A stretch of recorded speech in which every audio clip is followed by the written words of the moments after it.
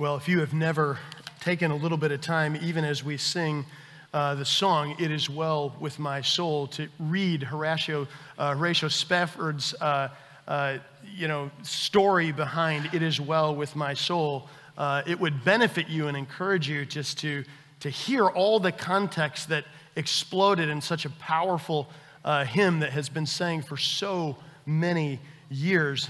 And you get to that culmination, don't you? And you just think about that day where we're going to stand before the throne and he's going to welcome us to be part of the household of heaven. And that is going to be an incredibly glorious day. Well, why can we be welcomed? Well, it's because we're forgiven. Forgiven people who have come and repented of their sin and trusted in Jesus Christ will be welcomed into the family and the household of God. And now as we continue on our series of the subject of forgiveness, this morning is going to be very practical. I want to really dive in now to the practice, the principles for practicing forgiveness. Once you understand what forgiveness is and how it has and comes with this limitless nature of pardoning people as a result of offending them because of sin, there is this glorious reality that forgiveness does in the life of the believer. And it's not just so that we can say, it's not just so that we can experience unity, although that's one of the benefits of forgiveness. But one of the main theological understandings of forgiveness is that every time you and I practice forgiving another person, we are forced to be reminded, if our heart is in the right place, to be reminded of what the forgiveness that has been offered to us through Jesus Christ and be wowed at Him and the way that He has forgiven us all the burden of our sins. Open your Bible this morning. We're going to be in Colossians, at least to begin with. Colossians chapter 3, verses 12 and 13. We've been touching on this verse and a number of different verses. And keep your Bible handy because as we walk through this, we're going to be in a lot of places today because, as we said, as we develop this theology of forgiveness and now moving into the practicality, recognize the value of this. Colossians chapter 3, verses 12 and 13. Put on then, as God's chosen ones, holy and beloved, compassionate hearts, kindness, humility, meekness, and patience, bearing with one another, and if anyone has a complaint against another, forgiving each other. As the Lord has forgiven you, so you also must forgive. Now let's just remind ourselves for a moment of our definition that we've been working on over the course of this series, that forgiveness is the act of pardoning people. Recognize, pardoning has to do with sin. When sin occurs, a pardon needs to take place. Just as it happened when you repented of your sin and trusted in Jesus Christ as your Savior, there was sin in your life. You went before the Heavenly Father through the work of the Son on the cross and the shed blood that He had spilt for you. And you said, please forgive me of my sin. You don't ask forgiveness from things, we don't say, God, forgive me for the family that you put me in. Forgive me for the parents that I have. Sin is always in connection with pardoning. So forgiveness is the act of pardoning sin with a heart of mercy. This is the heart of the mercy that you and I are supposed to then be so benevolent, like the benevolence of the Father who sent the Son, who is willing to allow the Spirit to reside in you and in me when we repent and trust in Jesus Christ as our Savior.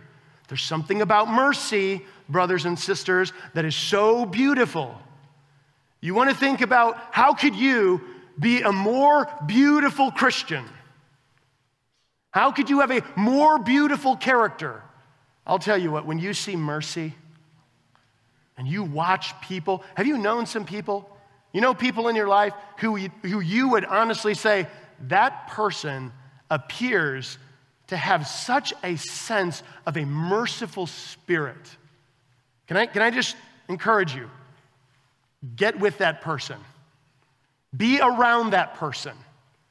Because there's something beautiful about mercy, and if they're doing it right, which hopefully they are, it is because of the mercy that's been displayed to them.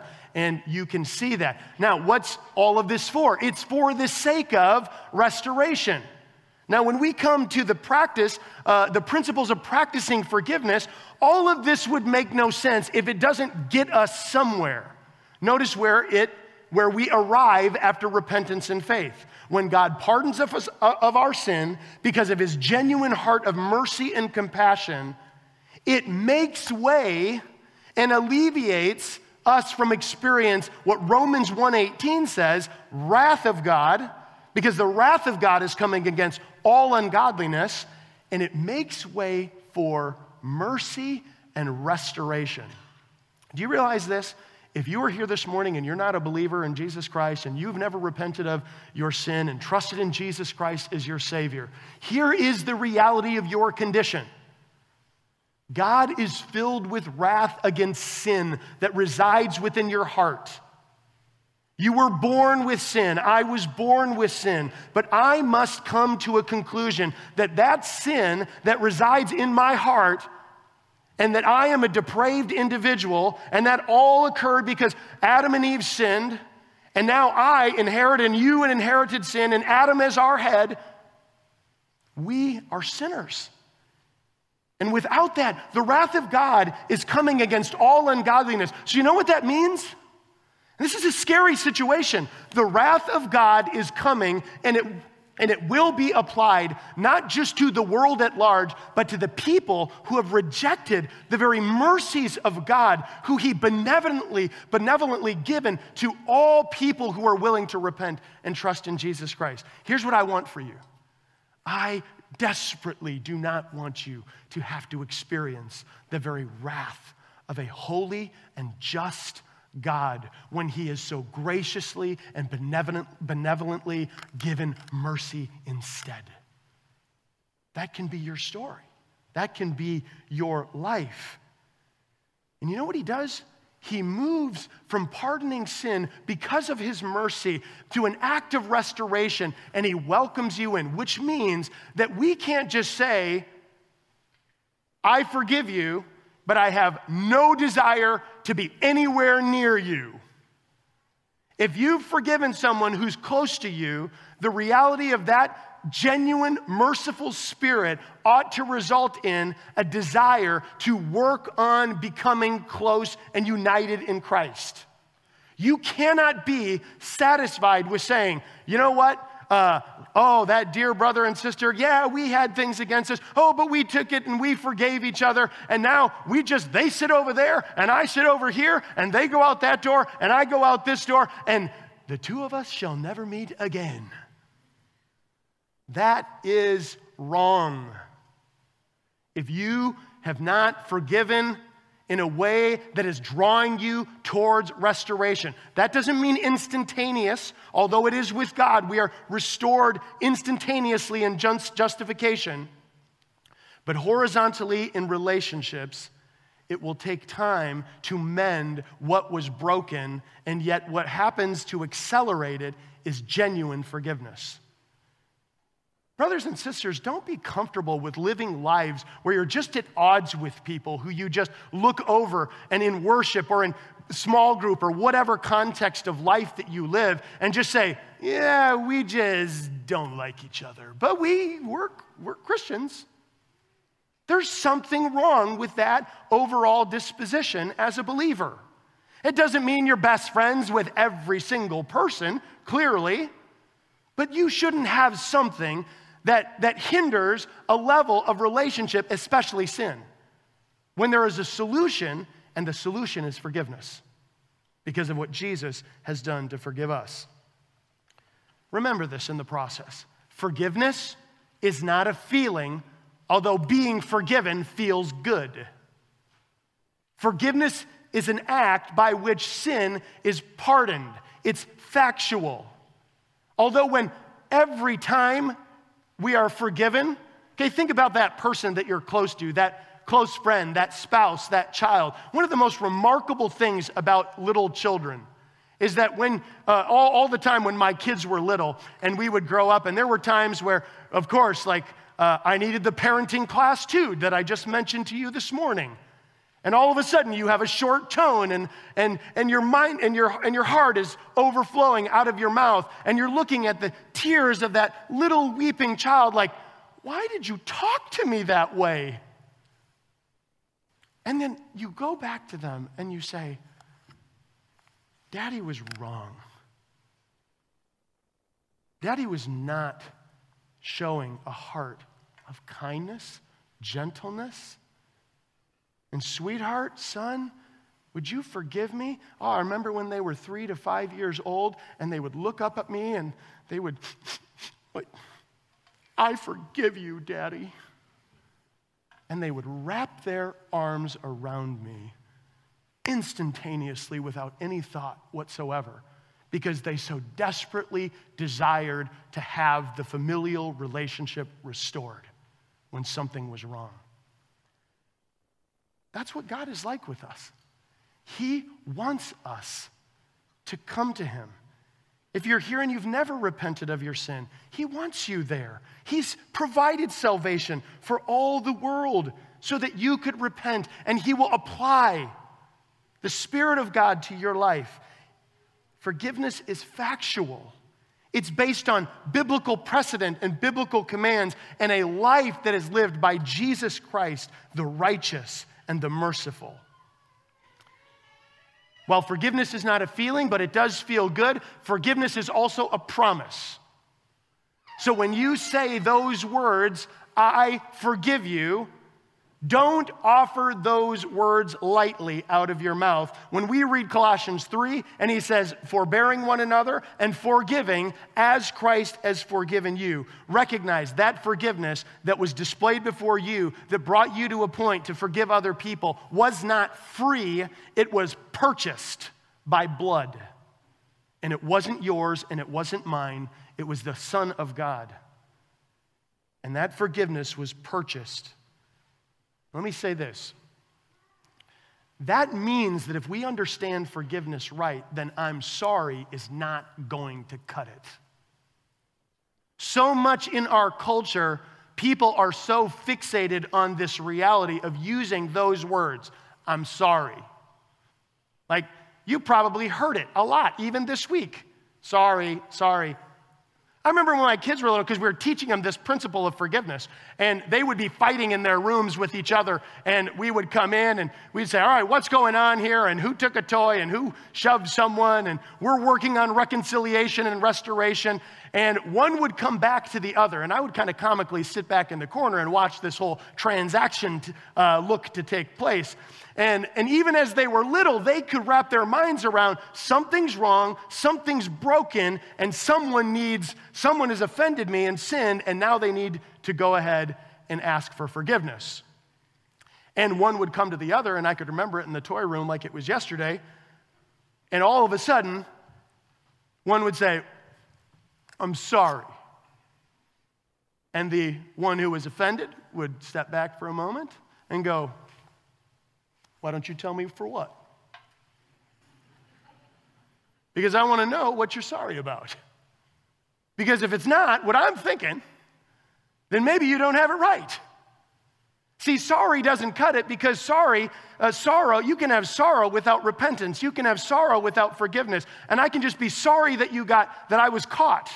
We're going to talk more about that in one last sermon of this forgiveness series next week out of 2 Corinthians 7.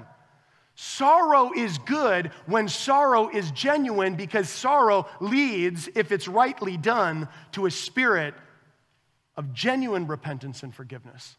Sorrow alone does not express the depth of what forgiveness is supposed to display. Is this an interesting proverb? Proverbs 17:1. Better is a dry morsel with quiet than a house full of feasting with strife. How do you get a peaceful home? I'll tell you what, you will not ever have a peaceful home if everybody in the family is unwilling to forgive one another. Because there is so much, pack a bunch of sinners in a household And, we've been living in a 1,200 square foot rental house right now. And all of us, for a while, we're kind of like, where do we go? Like, you're just going to sin right there, aren't you? And I'm going to watch because I got nowhere else to go. You put them together. What's going to happen when you get in the body? You put them together and you're bound to be sin. You're sinning and getting sinned against. Better is a dry morsel with quietness than having all feasting in the world and yet not have a forgiven disposition. Now here's our main perspective this morning. Forgiveness frees the offender and provides the foundation for continued restoration. Okay? Forgiveness frees the offender and provides a foundation for the offended and the offender for continued restoration. This becomes critical. Okay? Forgiveness, of course, doesn't mean you forget the offense, and God doesn't forget what you and I have done. We clearly understand that in Israel's case, because all throughout the New Testament, and if he had legitimately forgotten it, then why does he keep using Israel in the wilderness as an Old Testament, as an illustration of what not to do? He knows what they did, but he doesn't hold it against us anymore, and that's the point. And just as forgiveness is limitless to the person who has been offended against, and they are called to forgive on a limitless level, so too the promise that you make when you say, I forgive, is a limitless response to not bring it up again in your mind and to other people and so on and so forth, so that it will ruin that relationship. But think about it. When you forgive and when I forgive, we are so like Christ, then we better really appreciate it when somebody says those words, I forgive you. I mean, apart from Christ, I would honestly say that my wife and my family have forgiven me more than any other person here on earth because of the close-knit family unity that you have. And when that happens and they say, I forgive you, I know that there is a commitment there.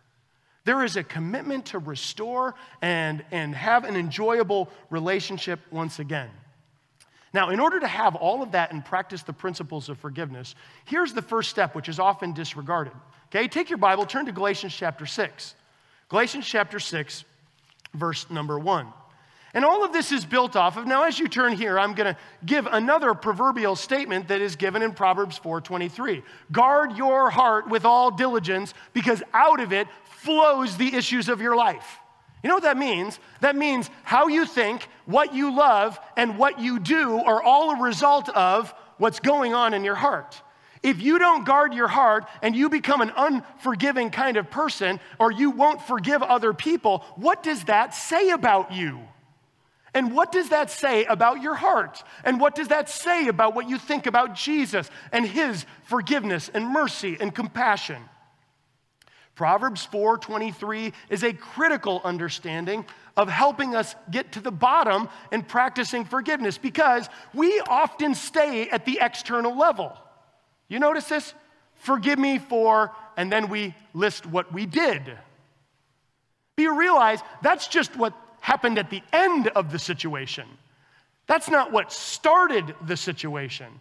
So we want to tuck that away for a moment as we begin to think about how to practice these principles of forgiveness, because it has to be deeper than just forgiveness of behavior alone.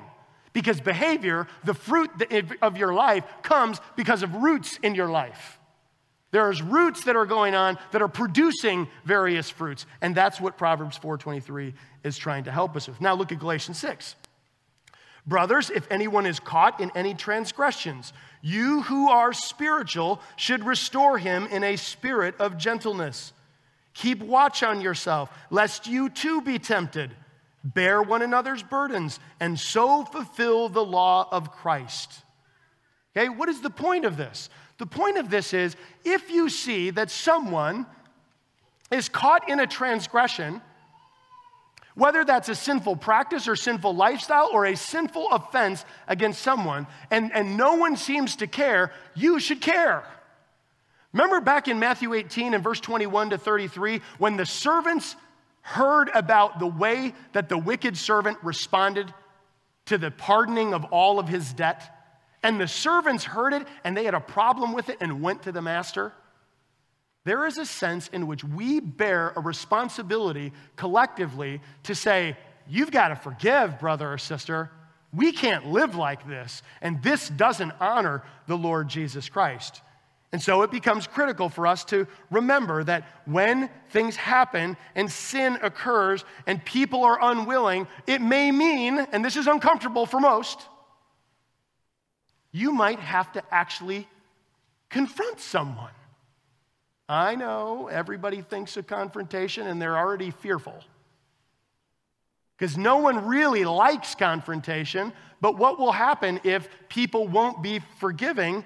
Well, we're going to have to graciously come alongside one another. But remember, pray lest you too be tempted. What's the point of this? Bearing one another's burdens. We saw that in Colossians 3. Being forbearing, and so fulfill the law of Christ. Okay? Now, but as we prepare our heart for the practice of forgiveness, we can't just stay there. We know Proverbs 4:23. We understand 1 Peter 4:8, where it says love covers a multitude of sins. How does love do that? Forgiveness.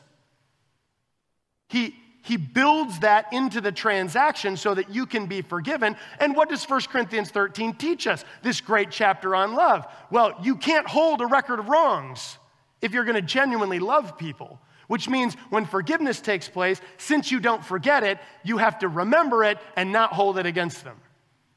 And I would just pause for a moment and ask you the question: how well do you do at not holding things against people who have done things against you sinfully and have repented and are forgiven?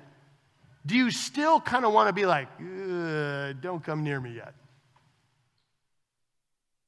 Be careful that you don't stay at a hand length away from the people that God puts you around to influence and stir you up to love and good works, because your heart's disposition is not desirous of restoration. That is so critical. Now, what complicates this? Turn to James chapter 4. Okay, because in James, when we think about this, we think conflict. Well, conflict happens and forgiveness needs to take place. But notice this in the book of James. James chapter 1 says a remarkable statement as we flesh this out, especially in reference to forgiveness.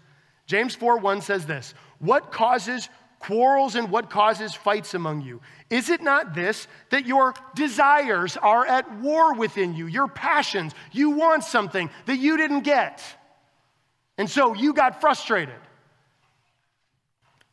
I don't know anybody who doesn't get angry over something.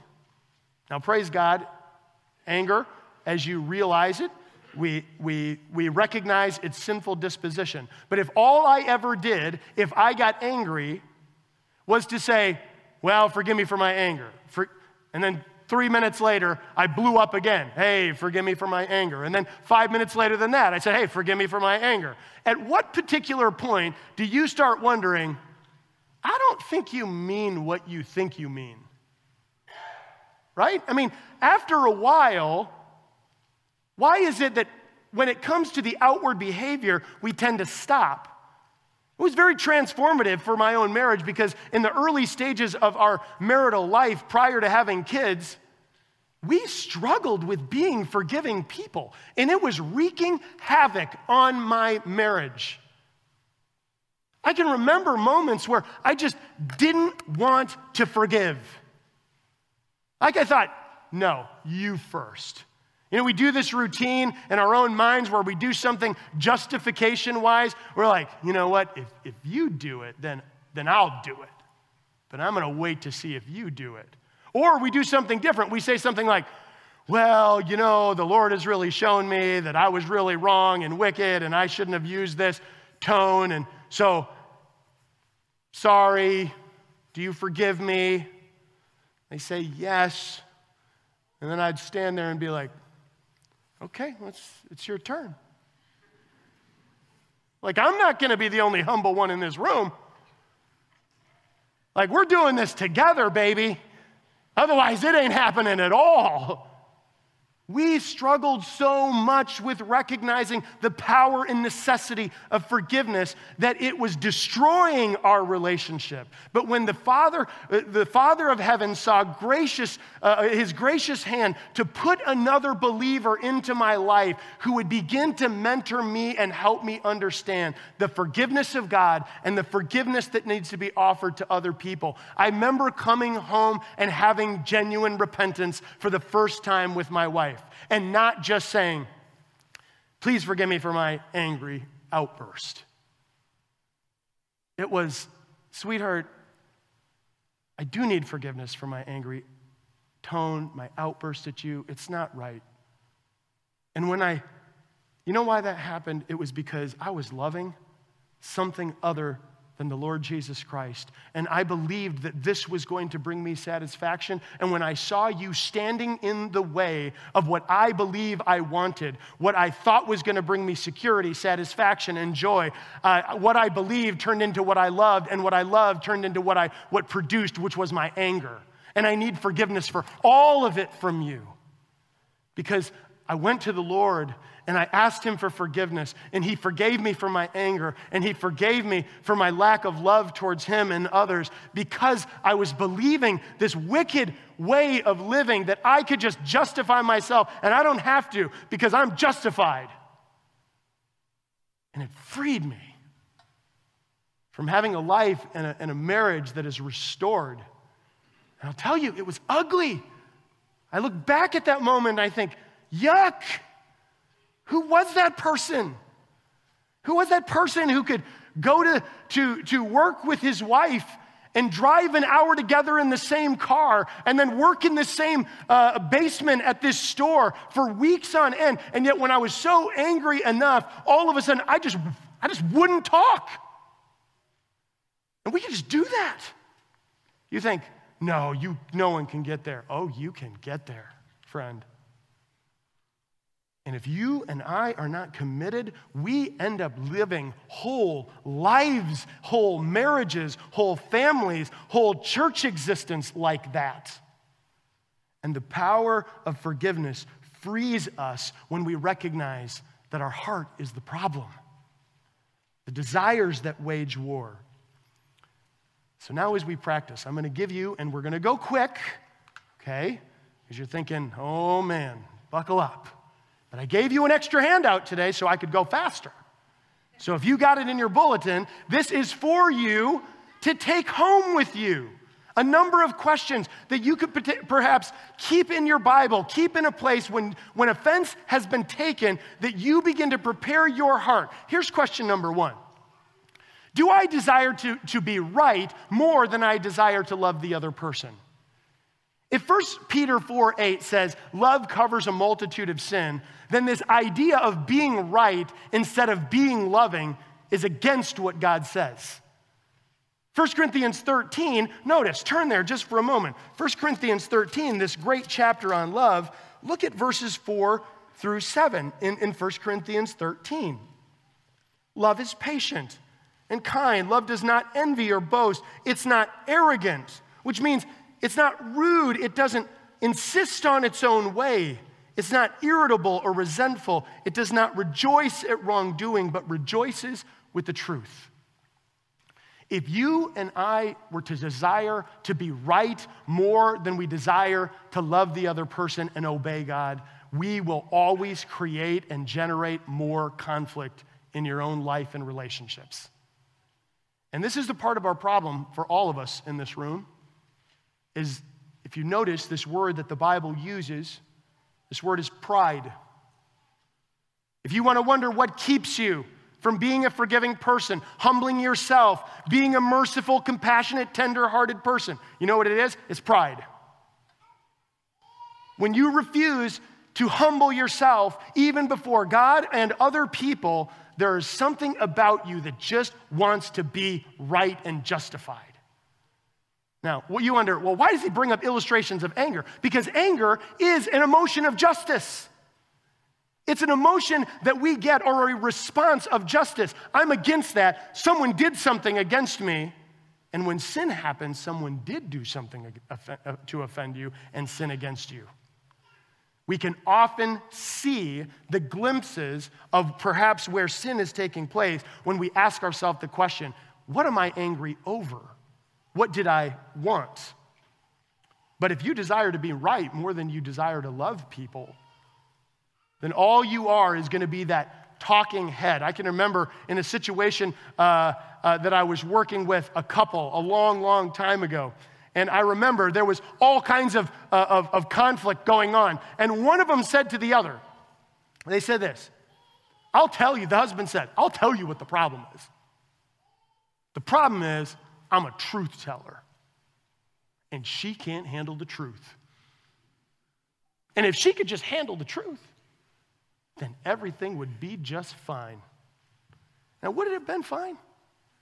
No, because I said to him, what about love? Like, would you describe the way and what you're doing as loving? Well, he had a hard time with that.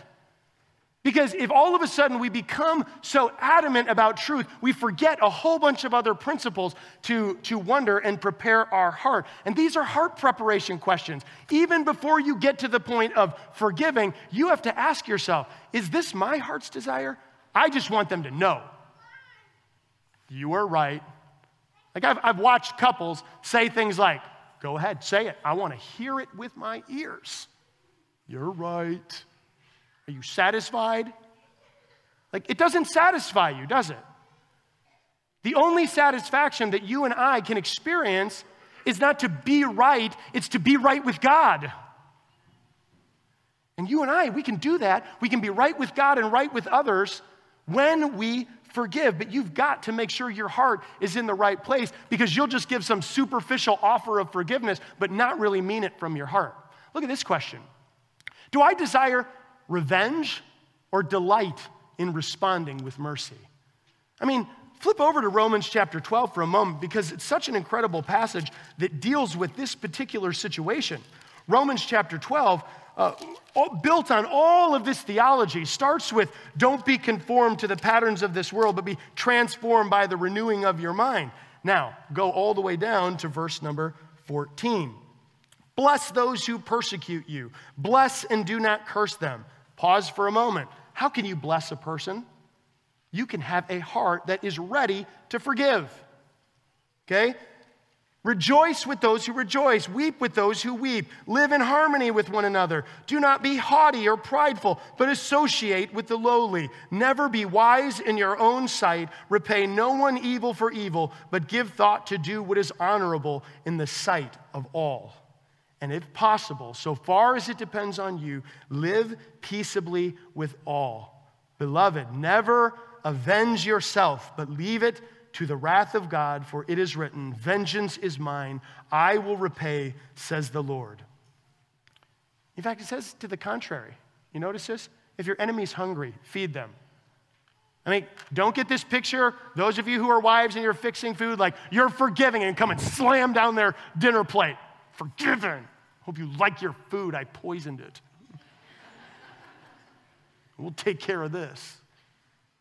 Forgiveness matches in tone and delicateness this reasonable spirit of mercy that says, I know that I could hold something against you, but I refuse to do it. I refuse to speak unkind and uncompassionate, and I refuse because I want to delight in mercy. Believers, be merciful. Mercy is so good because it displays the mercies of God. What about this? Am I willing to listen, or do I just want to be heard? You know, do you wait for that moment? You ever experienced this in relationships with somebody, and you're talking with somebody, and you just know, like, they're just waiting for your mouth to stop moving so that they can interject and say, but I've got something to say about that, and I do need forgiveness, but there's some justification here. See, if you can't listen, Proverbs 18:13 says, it's a fool's disposition if he doesn't, he becomes a fool if he doesn't listen and hear the whole matter first. if he tries to make a preconceived judgment based upon what he thinks is going on or she thinks is going on, he's going to come to the wrong conclusion. Instead of listening, he'll be accusing. Instead of listening, maybe you'll realize you had more of a part to play in the process than you realized. Be a listener. And listening's hard, isn't it? Have you ever tried to listen to someone who's just talking about themselves? You're thinking, man, I'm going to love them right now. Like, keep going. You know, listening is such an incredible skill that every believer I know needs to learn and practice and grow in. We need to listen to what's going on in our marriages. We need to listen to what's happening with our children. We need to listen to what's going on in our lives. Elders need to listen to what's happening in the life of the congregation. Listen, listen, listen before you come to make various points of judgment. Because so often we want to jump to an assumption and come to a conclusion without any of the facts whatsoever. This is why God in his sovereign wisdom can be completely impartial to people. He knows everyone's whole story, and he is able to sift it all out. Be willing to listen. Don't just be a person say, no, you're going to hear. Now, I've often heard people say, well, here's a practice then. If you're going to prepare this, all right, you get 2 minutes to talk, and then I get 2 minutes to talk, and no one's allowed to interrupt each other. So you interrupt me in 2 minutes, I'm done. Like, it doesn't have to be this formulaic reality. What I would say to you is, can you not show deference and humility to each other and love one another enough to say, okay, you know what, why don't you go first? Because I may have some of my facts wrong. You know, what's that going to look like? You know, if two people are loving each other enough to do that, like, no, you go first, no, you go first, no, you go first. Like, somebody's going to go here. All right, I'll go. We have to have that disposition in our hearts to be willing to listen. What about this one? Do I have a clear vision of the situation that brought conflict? I mean, Matthew chapter 7, verse 3 and 5 talks about the principle that you're very familiar with, and you can see it there and you can look it up, but it's this speck and log principle. All of a sudden, you go to try to tell someone else, and this is the illustration Jesus gives. He says, the problem is you've got a log in your own eye, and you're trying to take out a speck out of somebody else's eye. You cannot see clearly because of what's going on in your own vision impairments. Have you ever done that in relationships? And all of a sudden somebody says to you, like, you get done with some ranting about something that you think was so unjustified, and you think you're all right and you're all haughty and prideful, and then the person goes, did you know this piece of information? No. Well, why? I didn't really listen. I was more interested in getting what I wanted than I was about listening, and that led me to an assumption, and all of a sudden I had no clear vision, and I'm trying to take a speck with a log in my own eye. Brothers and sisters, be very mindful. This happens frequently in the life of congregations. Maintain a clear vision. What about this? Is your heart humble enough to recognize any contribution you had in the conflict? Can you honestly come back and say, I know you sinned against me,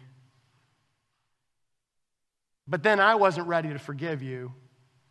So then I sinned against you, so I know you need forgiveness from me, but then I also need for you to forgive me. And I know you said it this way, and this was wrong, but you know what? I also need forgiveness because I lashed out at you. And even though we're trying to figure this out, we're sinning back and forth at each other because the desires of our heart, we are a mess. Sometimes I've looked at my wife in the midst of different argumentations, and we look at each other, and I know she's looking at me, and we're thinking to each other, we're a mess. Yes, marriages are challenging. Your relationships and the relationships you have are challenging, which means the more that we can dive into practicing forgiveness, the more beneficial this will become.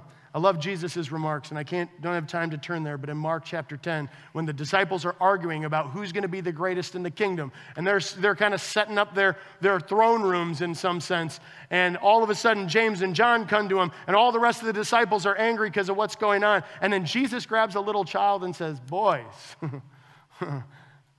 if you don't become like this humble little child, there is a need for humility. Proverbs 29:25 says this, one's pride will bring him low, but he who is lowly in spirit will obtain honor. Before who? Before God. Am I filled with sinful anxiety and anger over conflict and offenses that people have done to me? Do I dwell on them? Do I worry about them? There's no doubt that in Philippians 4, when you turn there, and we just walked through this entire book of Philippians, you can go back and listen to it on the YouTube channel at the chapel. But I would encourage you, there's a reason why he says, don't be anxious about anything. It comes right out of the context of Yodi and Syntyche and the struggle of preferences. It's easy for us to all of a sudden become so sinfully anxious about it and all of a sudden say, what are they going to think about me? And I don't know if I could go to them, and I don't know if I could do that. I just fear people so much, and I just want to be right. So I'll just forgive, but I don't want to make the transaction. We bring all kinds of justification to our theology because we just refuse to forgive in a way that's pleasing to God. Here's another telltale sign of your heart being ready. Am I able to pray for genuine growth of the individual that I'm in conflict with? Like, you can't even pray for them? Like, God, we need your help. I mean, even in Matthew 18, he says, where 2 or 3 are gathered together, there I am in the midst. That's the issue of conflict, of sin. And who's there present? Jesus will be present through the work of the Spirit of God, and he will help us make things right. What about this? Am I willing to be reasonable and think rightly about those I disagree with? Philippians 4:8 says, let your reasonableness be known to all. This is the idea in the language that says gentle reasonableness.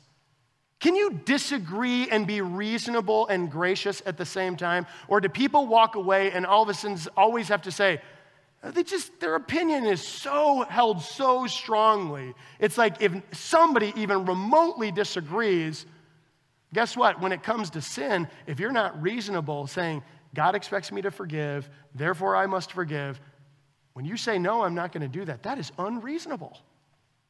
There's no reason to say, I'm not going to do this. I'm not going to pursue restoration. What about this? Am I assuming any motives of the other individual I'm in conflict with? And this happens so often because people, especially I find in close relationships, they'll do something like this. And they'll say these kinds of words, like, I just have this sixth sense. I can know when they're thinking something. No, you can't. No, you can't. You don't know their heart. You don't know their mind. You can't see in there. Only God can do that. And so whatever conclusion you come to, it might be based on a pretty good understanding of knowing the person, but you can't see into their heart, which means you have to listen. You have to ask questions. Can you tell me this? What was going on? What were you thinking here? Please share with me because I'm failing to understand this, and I would like to understand. But if we jump to motives, we'll say things like, you know what, you're just out to get me. I knew it. I knew I should have trusted so-and-so who told me to stay away from you, and I didn't trust my intuition, and now look where it got me. I have heard that so often over years of ministry because people aren't guarding the reality, but they're assuming motivation. What about this? Have I waited too long to deal with this situation? Too often believers are waiting so long to be able to correct things that could be corrected in such a way that you could resolve them and restore them. This is so important. This is a reason why in Ephesians 4:26 he says, don't let the sun go down on your anger, which is so ironic because it always tends to go down after I already got angry anyway. So that's not the point. The point is, resolve things in a timely manner. Don't just let sun go down after sun go down after sun go down, and then you get learned and accustomed to living with going, I just don't like him, and I'm okay with it. Do you realize Christian people get to those points in their life where they just get accustomed in their character and are okay with just living at odds with people? It's not right. We must seek this as far as it depends upon us. And of course, that statement is made in Romans 12 because it's transactional. Sometimes there's only so much you can do, and we'll talk about that in a moment. Is this the right time to discuss it? Notice Proverbs. When you think about these, a word fitly spoken, Proverbs said, is like apples of gold in settings of silver. He says things like, don't speak to a fool according to his folly. And then the next proverb is, speak to a fool according to his folly. What he's saying is, say the right things at the right time and it will go much better. But be mindful of your words because they can be piercing or healing. And if we're not, then all of a sudden we create more conflict than is necessary. And this last one, do I desire to pursue peace? As far as it depends upon me, will I do whatever is necessary for me to be at peace, even if the other person doesn't desire it? Because the only person you can control in the transaction is who? It's you. It's me. I can only control me. And I have a hard time doing that. But when they don't, what if they don't? And all of a sudden you can go, I know that you were reluctant to forgive, or you were reluctant to hear me out, but I really need to talk to you because there's no other place that I can go other than to ask you for forgiveness, because this is what the Bible says. I've got no other place to go, is other than begging for mercy. I genuinely sinned. Please show mercy. When you can go with that forgiving, with that merciful spirit, when you know you're wrong, it will be less concerning to you whether or not what it looks like for you to humble yourself. You just want to have a right relationship with God and a right relationship with other people. And then you'll abandon all this other people-pleasing mentality, like, oh, now what are they going to think about me? And now every time they look at me, they're going to think this because I'm not this kind of person. They already know you're a wicked sinner, okay?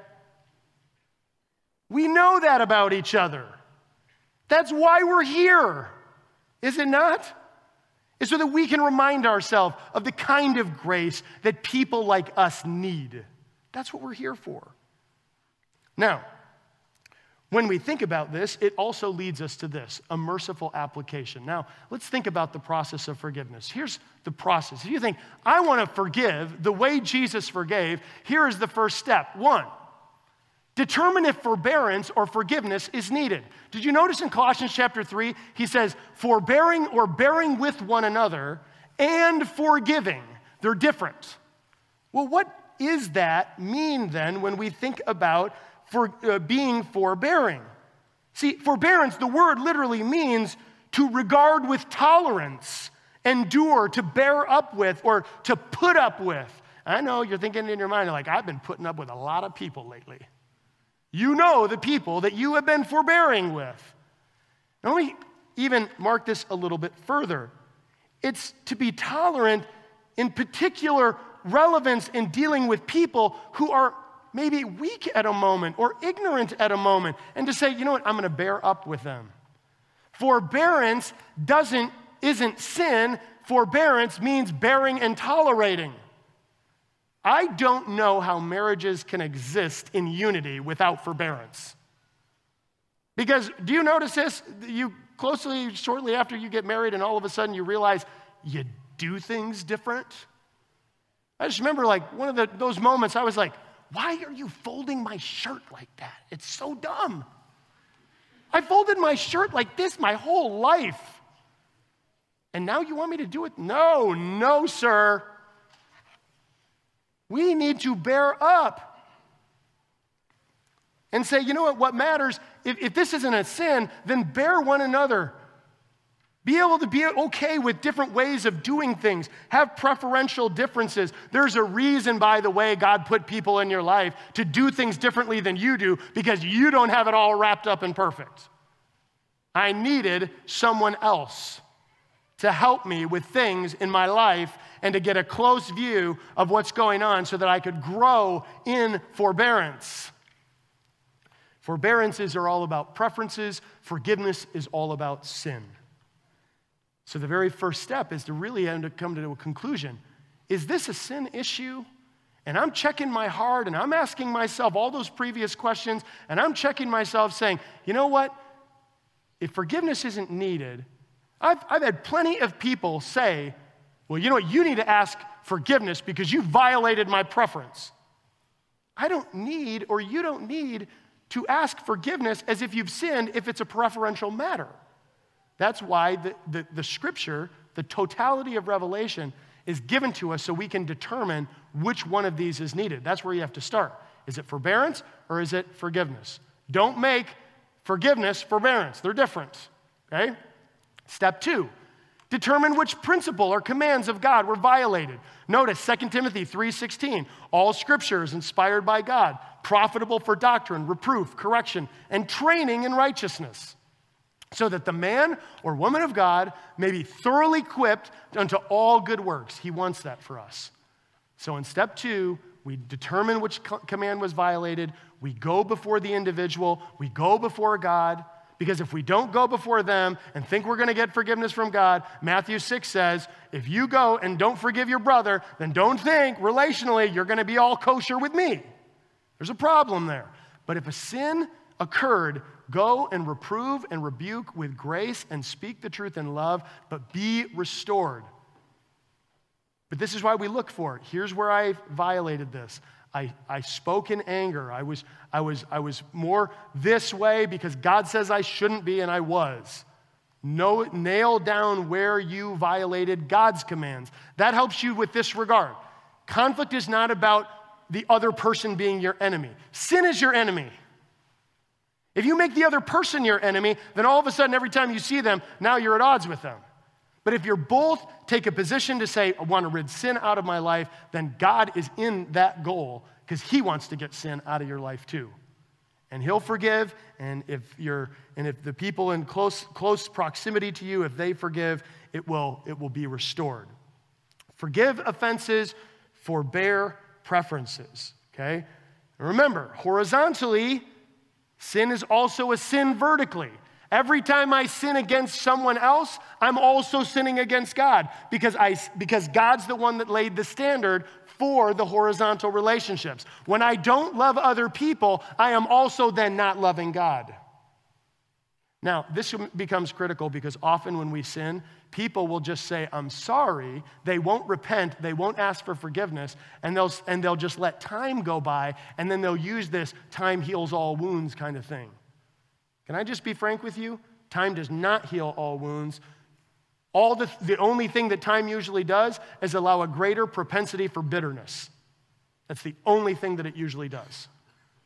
And if you allow that poison into your heart, you won't be a forgiving and merciful person the way God wants.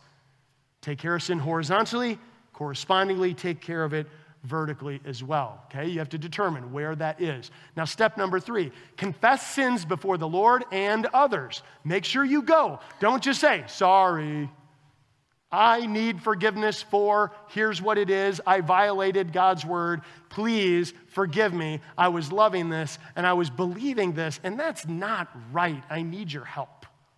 Be less concerned about the other person and more concerned about you. Step number 4, repent. Oh, you might think, well, that's obvious. But repentance and forgiveness are not as always obvious. I can know that I need forgiveness, but not repent. We do this, people do this all the time. I know, and maybe I know I'm a sinner, but I need to go to God, but maybe I'll do that at a different season of my life when all this is worked out. Right now, I want to do this. You can know you need it, but not go after repentance. In relationships, you've got to repent to the Lord and to other people and ask for forgiveness for what that is. And so often I will say to people, have you repented of that? And I say, well, I kind of skipped that. Well, that's kind of an important part. And I'm going to only say that about it because next week we're going to cover 2 Corinthians 7.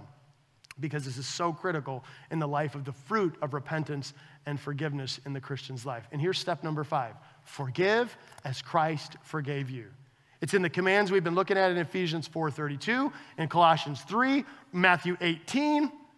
It's all over. It's in Luke 17, 1-4. If your brother sins, forgive him. Forgive as Christ forgave you. And notice this, okay? Christians are the most forgiving people in the world. Therefore, we should be the most forgiving people in the world. I love how Ken Sande, in his book, The Peacemaker, says that. We ought to be some of the most forgiving kinds of people. Now, he gives this really helpful thing, and I want to give it to you. It's in your paper, and we'll cover them quickly. Here's what you're promising. I will not dwell on this incident. I will not bring this incident up again and use it against you. I will not speak to others about this incident. And I will not let this incident stand between us or hinder our personal relationship. All of that is included when you say those words, I forgive. That's what you're promising. And the goal of it is to say, I know I'm going to remember it. And when I'm speaking to myself about this situation, I've got to say, when I look, oh, they hurt me. I know they hurt me, but I love them. They did what was right, and we need grace, and I want to be a person of mercy. And so no matter where it is, I'm promising that. I don't go and I don't call mom and dad in a new marriage and say, you wouldn't believe what this new moron I just married did. No, you keep it between the marriage. This is why Matthew 18 is 1-on-1, 2-on-1, and then more. It's because we're trying to keep it small. People don't need to know everything. And if you promise those things, you won't go up to your close-knit groups of friends and say, can you believe what so-and-so did to me? Or you wouldn't go to a small group and do some kind of prayer gossip. Pray for so-and-so. They're struggling because they hurt me. Oh, really? What did they do? Share with me these morsels. Like, we get so infatuated about wanting to hear what other people's lives are. This is why social media is so alluring to people. Oh, I didn't know so-and-so did that.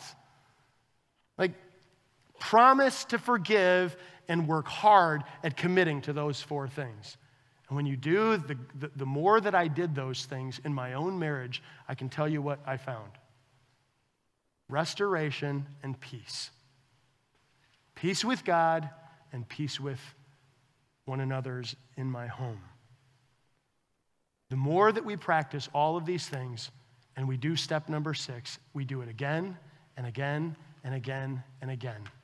And every time we do it, we remind ourselves, we forgive because he is forgiving. And he's forgiven us of all of this debt. How dare we ever say, I'm not going to forgive people, and promise those 4 things to not hold against them what I shouldn't, so that I can be restored.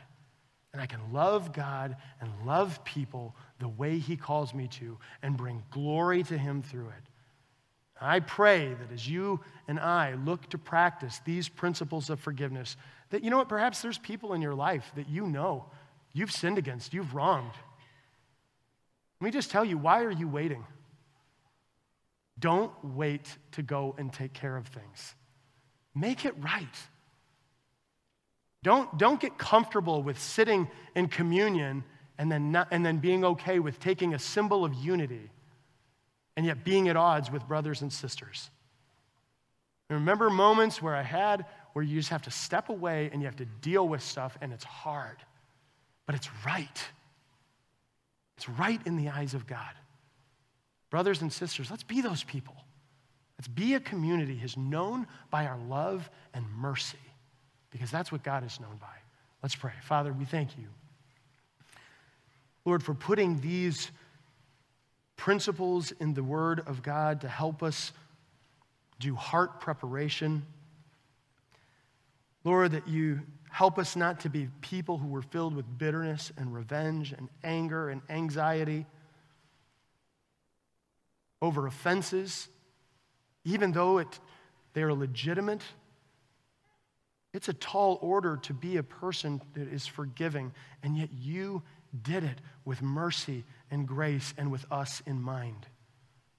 Oh, Lord, I pray that if there's even one here who has never called out to you through repentance and faith, turned from their sin and called to you for forgiveness, Lord, that they would do that today. Be restored in their relationship with you. They would begin this relationship today, and they would maintain that relationship for the rest of their lives. In your name we pray, amen.